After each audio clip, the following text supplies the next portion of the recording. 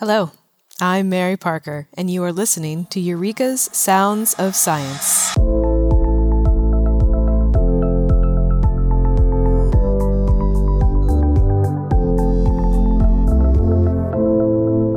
Germ-free mice.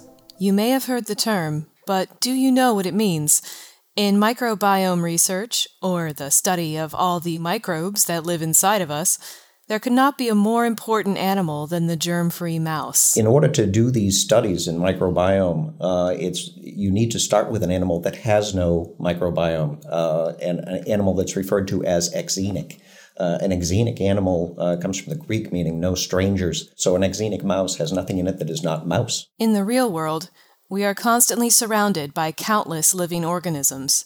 Even ordinary lab mice are exposed to everyday microbes in their food and bedding, but for the extraordinary germ-free mouse, this presents a problem. In a world where bacteria and viruses and fungi are everywhere, keeping these animals germ-free can be very difficult. So special methods need to be employed to make sure that the exenic animal stays exenic. Senior Manager Rich Morin and his team at Charles River's transgenic facility have developed autoclave cylinders to both clean and deliver food and bedding to germ-free mice. These cylinders allow any material that needs to be introduced to the mouse enclosure to be steam sterilized and delivered to the isolated cage without being contaminated. If you're going to steam sterilize something, the package needs to allow the steam to penetrate, but not allow contaminants to penetrate. So that's why we use the autoclave cylinder.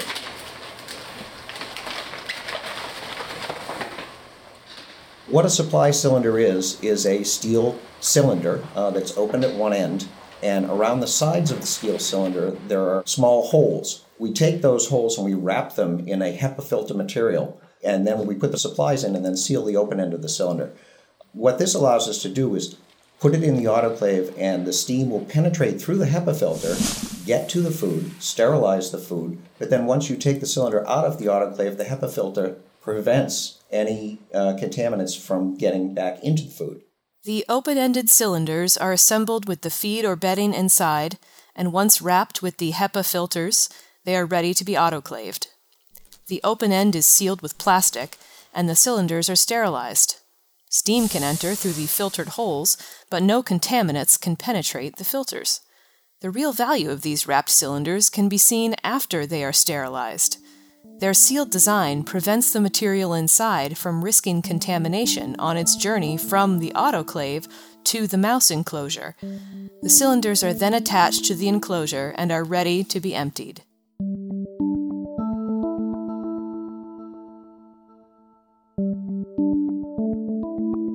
When it comes time for the food or bedding to be delivered to the animals, we would take this cylinder, we would attach it sterilely to the port of the isolator, and then once the sterile attachment is achieved, then you can reach in from inside the sterile isolator, poke through the plastic, and grab your supplies and pull the sterile supplies into the isolator without contaminating them. According to Rich, steam sterilization has been around since he started at Charles River in 1979. What makes this process new is the need for even cleaner mice.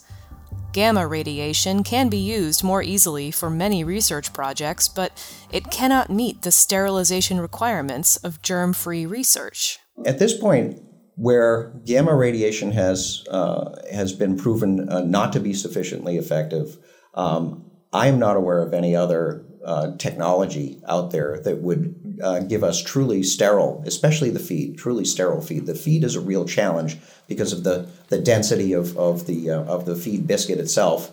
It's a real challenge to get that sterile, and I'm not aware of any methodology besides good old steam that's on the horizon for us to be able to achieve true sterility in the feed and the bedding. Despite their best efforts, no process is perfect. To keep the mice germ-free, Rich's team submits to extensive quality control tests that act as a failsafe against both equipment and human error. Once a year, the equipment is subjected to cycle validation to prove that the autoclave is getting up to the correct temperature and maintaining the correct pressure, and process validation to ensure the autoclave process is achieving the desired results. Each bag of feed and bedding is also fixed with a temperature indicator to make sure the proper sterile temperatures were reached. Finally, they use self-contained bioindicators filled with Geobacillus bacteria, which is known to be especially difficult to kill with steam. The containers of bacteria are incubated after the autoclave process. In 24 hours, we pull them out of the incubator, and if the color has changed from purple to yellow, we know that there was bacterial growth, meaning we know that we did not sterilize the load. So obviously, if we had bioindicators in every cylinder in the load, we would have to pop open the cylinder to get the bioindicators out to test them. So what we do is we use a sacrificial cylinder. So there's one cylinder dead center in the load, and that has the bioindicators in it. And the feed or bedding that comes out of that cylinder just gets thrown away, but it's a small price to pay for the security of knowing that you've sterilized the load. Thank you for listening to this episode of Eureka's Sounds of Science.